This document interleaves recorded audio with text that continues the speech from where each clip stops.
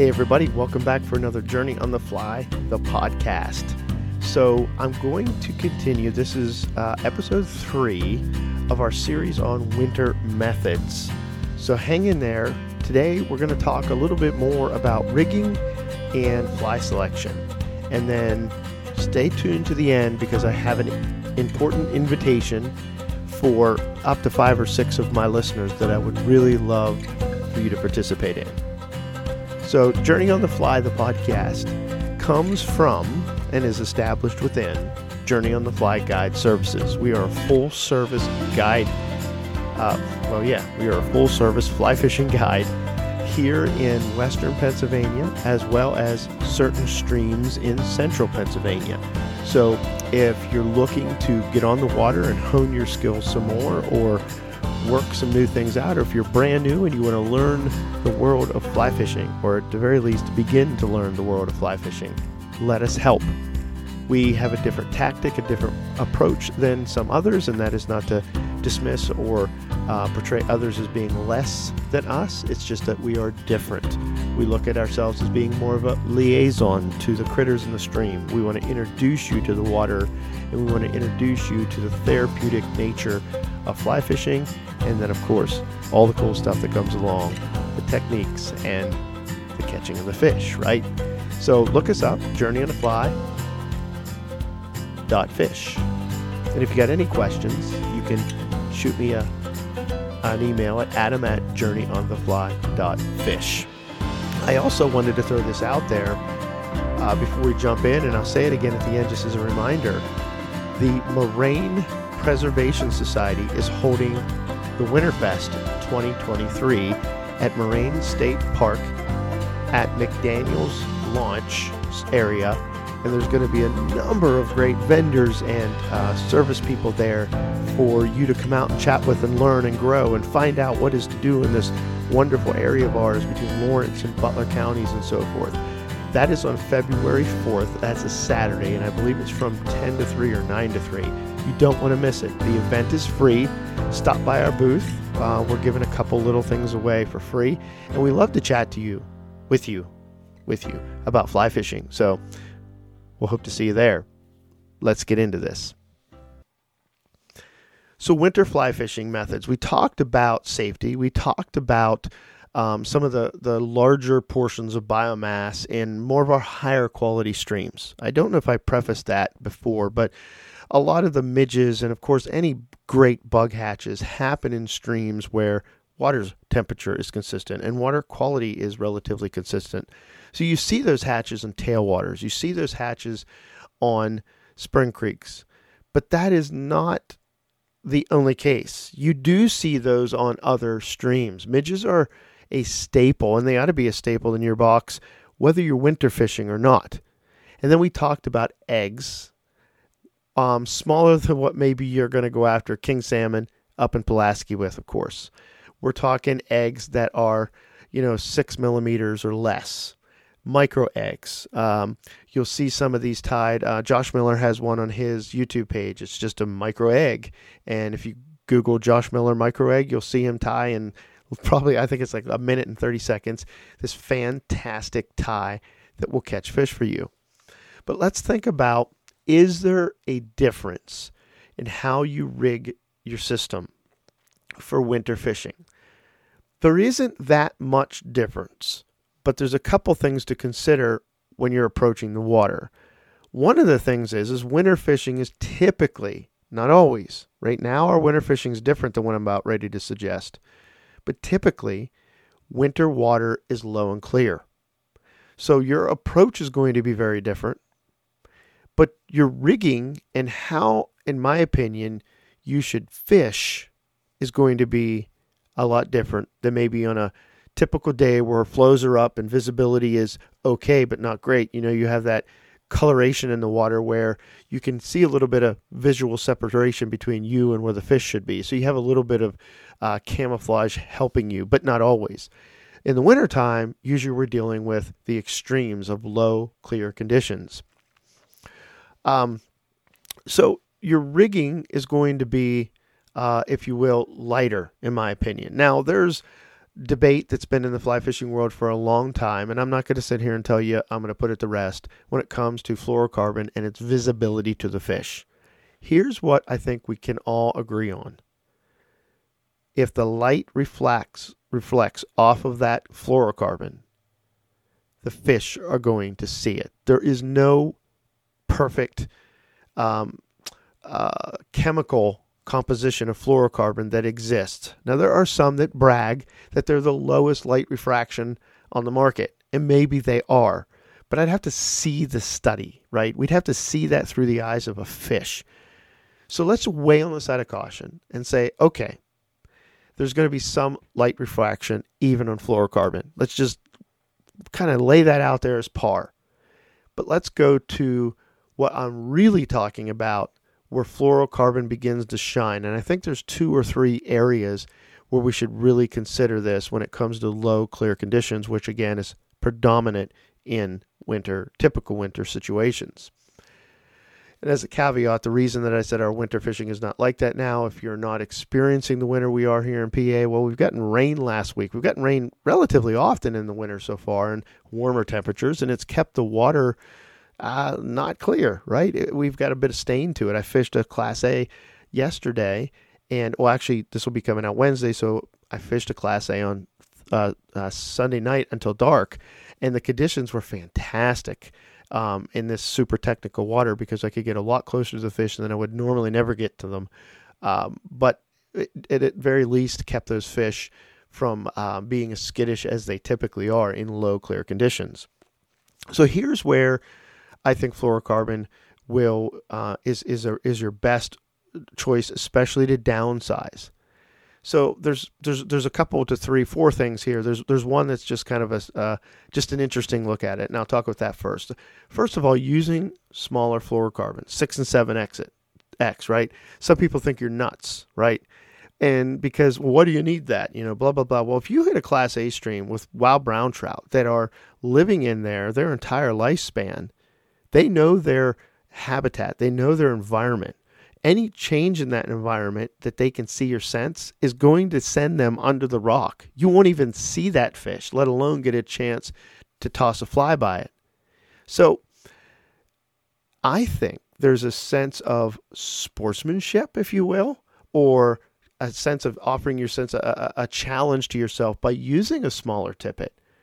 Because smaller tippet means you're going to have to finesse it more. You're going to have to learn to fight a fish without power mongering that thing in there and breaking off all the time. So that's one kind of soft issue, I think, is something that maybe we don't think about, but maybe it adds an extra challenge to it all if you're that kind of person that likes to do that to yourself, right? Then fluorocarbon, also, I want to think, size ratio. So if you have a size 12, pheasant tail with a bead head on it, you're tying size 6X on it will give it some more movement, but you don't have to do that. You could probably throw a 3X on or 5X, and you'd be just fine with the movement of that in the water. But when you take a size 18, 20, 22, 24 midge that has very little weight to it, even if you're doing a 2-bit midge, one of Charlie Craven's, where you got 2 brass or 2 tungsten beads on it, which is kind of cool because if you think about that, we'll talk about that in a minute because I'm getting off track. So you tie a size 5X tippet on this, given the conditions also of the severity of the coldness, it's going to make it a little stiffer. That's exactly what you have. You get this stiff-armed piece of tippet that is holding on to, if you will, this fly, and it's not going to drift as naturally, in my opinion, as if you would step down to a 6X or a 7X tippet. It's going to give it more fluidity, I think, in the water. It just seems to make sense to me. And it's also where I found success. It doesn't, when you tie a knot, even if you're tying a Davies knot, a real small, tiny knot on one of these small flies, man, it's still a big knot on a small fly. It's just how it goes. There's no way around that. So I think you have that challenge. I think you have that size ratio where you want to give your fly more movement, more natural movement, more fluidity. And then I think you have the abrasion resistance because you're going to run into not just cold water, but you're going to run into harsher environments, possibly ice and things like that. So you need an advantage of having a material that your fly is tied on that will be more abrasive resistance. And that's one of the things that fluorocarbon really trumps.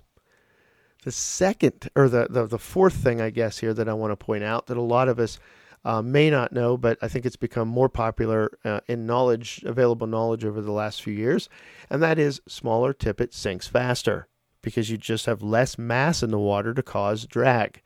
So if I'm in a situation that I need to get my flies down in front of those fish because they're sitting on those poles in that super soft water, because I promise you the brown that I caught yesterday and the one that I missed was literally in the softest water in the pool. They were not in the runs. They were in the back eddies, just chilling. And I need to still get that fly down in front of those fish the fastest I possibly can, especially if I have to make an adjustment or it's some kind of technical type of water where you have that back eddy and you need to maybe move your rod tip or something to kind of keep the fly continuing in the eddy because it's not a typical normal drift, right? So those are my thoughts on that. I think once you get into less superior quality of materials, then what you find is that the weather affects them more. So here's where I would suggest buying well-produced tippet. Cortland, some of Rio's topper stuff, Umpqua. And the reason for that is because these are manufacturers, especially Cortland. These are people who have done the hard work of creating and chemically chemically analyzing and testing these materials in the real world and controlling the quality and the outcome of all this. And they know their material. They know how it works in the different conditions. And higher quality tippets will tend to not, if you will, stiffen up or freeze up. And I don't mean not ice up. I mean where they'll get just super stiff, like have rigor mortis, or like you've ever come across a dead animal that's been out in the cold and, well, you kick it doesn't move. It's stiff as a board. Higher quality tippets have a less chances of that happening. And then as far as your rig itself, I think it needs to be light. I think if it's low and clear conditions, you need distance between you and that critter that you're going after, that trout. You just do. And then on top of all, so what does that leader look like? Well, maybe you're looking at more of a Harvey leader that if you're going to build your leaders, you're going to have multiple tapers down and it's going to be 10 or 13 feet. Say, oh my gosh, that's a long leader. Well, yeah, it's a long leader. You need some distance between you and that fish. Now, I high stick or Euro-nymph or tight line quite a bit.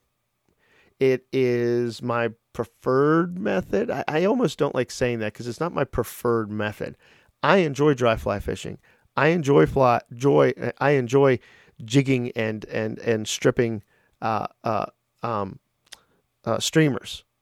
So don't take this as I'm a single kind of fly fishing guy. I don't think you should be. I think we should appreciate all the different aspects of this sport and rejoice and inspire each other to look at all of them. Otherwise, you're the butthead, to be honest, right? In my opinion, I think you're the butthead. If you're the dry or die guy, or if you're I'm a Euro-nymphing bro dude, you're the butthead. I think fly fishing is bigger and greater and more vast for us to appreciate a lifetime of learning all these different techniques and approaches. Not one is superior to the other, granting different circumstances. It just isn't. And we definitely shouldn't push that. Okay, off the soapbox. I digress. Back to the midge and the winter fishing, right? So we're getting that fly down. We're getting it down quick and we're getting it more fluent because we're using smaller tippet sizes and things like that. And then if you're crazy like me, you want to add an extra challenge as well. So that does that. I think using a longer fly rod is important here too. If you have available a 10-foot rod to your use, that's going to be helpful because that's going to give you extra distance. It's going to give you 10 feet plus whatever. So like I mentioned, I use a mono rig an awful lot. I use a mono rig when I'm stripping and jigging for trout and bass and streamers. It's not exclusively how I approach that, but it is an awful lot how I do it. I use a mono rig when I'm nymphing, but not always. Sometimes I will put an indicator, whether it's a Dorsey or a New Zealand or even the new Oros, the smaller ones. But here's the key to all of it, especially, and I think this is overall fishing, but in particular added to everything we're talking about, a fly first entry and eliminating drag are going to be your best tactics to learn and to master when it comes to winter fly fishing, especially with these small flies, because they need time to sink and they need no drag, right? They need nothing to affect their effectiveness, to sound completely redundant. When you have a fly first entry, say with a tuck cast or with a waterload cast, keeping the stick high, which really would be like a waterload tuck cast, right? You pick that spot, you make your approach, you make that cast, you allow those flies to sink first, even with an indicator, high stick it, and don't let that line, don't let that leader beyond the indicator, beyond the flies, take up drag. Let the flies get into the zone and control it, whether you're leading the flies or you're carrying yourself along with the current, right? So very important is a fly first all the time. But in particular, these small flies need the time to sink and to settle, if you will, to get into the strike zone. So you may be leading them in the small water, or you may be leading them in a faster current-ish, or you may be guiding these flies in the slower water. Another thing that you don't want to do, if you are going to approach it in a uriniffing way, don't stick your arm out. Because in low clear conditions, these even when the fish are lethargic, listen to last week's podcast, they're still fish. They can still see binocular. They can still see monocular. They still feel and they still respond a lot like they do any other time of the year. And if your fly is not drifting deadly, it's not going to be taken. So you need these advantages. You need to take these approaches and to take this seriously, in the sense that just whaling it over there, you might catch a rainbow or two. Listen, rainbows they're like the crazy fish. The fishing boat here in PA stocks rainbows mainly or predominantly because they grow faster. So it makes fishing more exciting for a lot of us. But rainbows are a little easier to catch than browns. Maybe not stock browns. Maybe there's a genetic gap there between the stock and the browns that this doesn't apply, but maybe not. I know that when they do stock browns and rainbows together, predominantly you catch more rainbows than you do browns. Maybe just because the strain or the genetics of these browns just carry with them that advantage of they're just a little pickier. They're a little, I don't want to say smarter, but maybe pickier or more instinctively superior is a good way to put that. So you have these different fish. So when you go after these browns and some of these other fish that may be more instinctively superior, I'm going to coin that one, patent, trademark. Thank you. You have to have a bag of tricks, right? You just do. It's no different than approaching muskie. I'm not going to throw a nymph to try to catch a muskie. I'm not going to, a friend of ours, a friend of mine that I work with, that he'll be on this show here really soon, both for my invitation from the last video or last podcast and the one I have towards the end for all of you to talk about winter fishing, but also eventually to talk about muskie, to talk about the toothy critters a little bit more. He insists if you're on the boat with him, you don't pull that fly out of the water until you figure eight at the boat.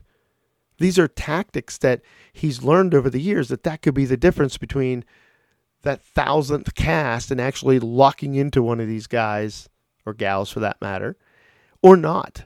So you have to take some of these things a little bit more seriously than just hucking something out there and being okay with it. So let's move on real quick to some flies.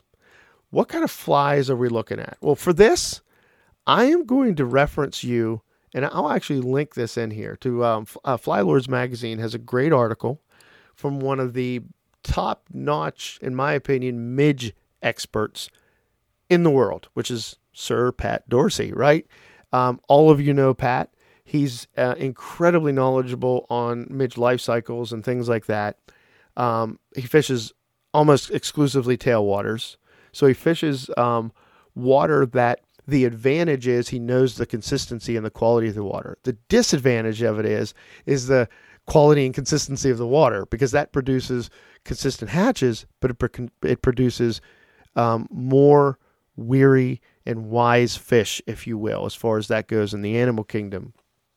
So some of the flies of choice, just your zebra midge, right? Everybody should have 5-6 different colors of zebra midges, even varying not just the underlying color, but even the ribbing colors. You need midges in there that are larva stage. You need midges in there that are like the mercury blood midge. You need midges in there like the top secret, something that looks pupating or flashy even. And you need to try these midges as you go and find out what is going to get the fish on the hook.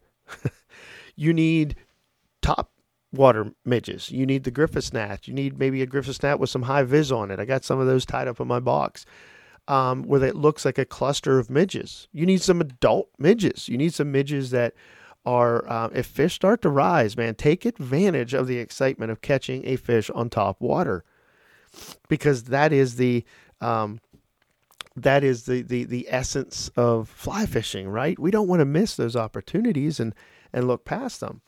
Now, bringing Chris on here, we already talked about this a couple of days ago. He's going to chat with you about something that is really interesting, because like I said earlier in this podcast, the caveat with midges is that better midge hatches happen in higher quality water, tailwaters and spring creeks. Doesn't mean that if you are in a freestone stream that there's no midge hatches. That is completely false. Of course there's going to be midge hatches there, but there isn't always high quality streams available to you, and there's trout in them, and you need to figure out what works.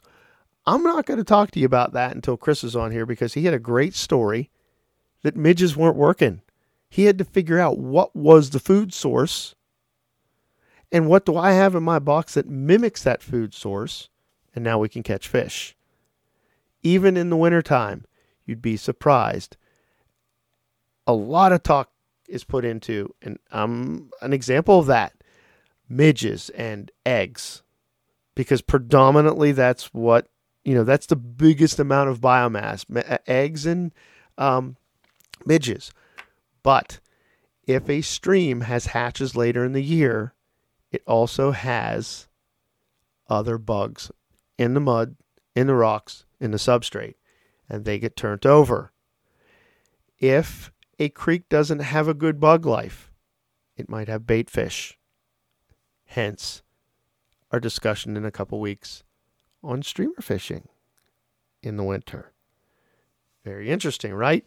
So those are my 2 cents. That's my sense on talking about rigging, talking about leaders, talking about fly selections, throwing eggs in there, and even some betas, because they should start to become, moving around in February, Marchish, really, in most of our areas here in the East anyways.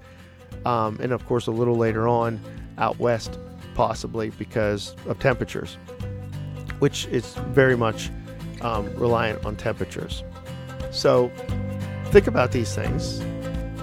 Here's my invitation. I threw this out last week. I want to throw it out again.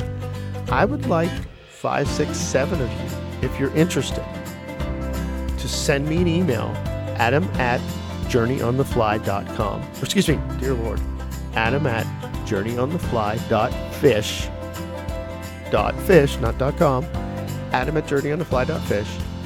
If you're interested in chatting in a recorded situation through Zoom, I'll send you a link out. You connect through your computer or your phone. Let's chat for a half an hour to an hour about winter fishing. Maybe you're like, dude, you're stupid, you're wrong, and I'm going to tell you. I'll hear it. I'll listen to you. I'll probably push back, but I'll hear it and listen. maybe you're just like, oh man, why didn't he mention that? Well, I'm willing to grow. Or maybe I just didn't say everything I thought I should say because I don't want to bore you for 35 minutes or 2 hours. Or come off as if I know everything, because that ain't the truth for sure. Chris, my buddy Chris, is going to join us, and we might actually see if we can connect with a friend of his who's a guide out of the South Holston, which is a tailwater. I think there's some things we can learn from him, especially about winter fishing or even midge fishing in tailwater. We'll see. It depends on his availability. But if you're available and you're interested in this, we're going to do this in a week. So I'm going to need to know in the next 4 days so that we can get this planned and I can get your email and we can know when we're going to connect and what day we're going to connect so we can do the recording. Please consider it. I'd love to hear from you. And maybe everybody else would too, right? So Adam at journeyonthefly.fish. Till the next time, keep your lines wet and your flies in the fish's mouth. God bless.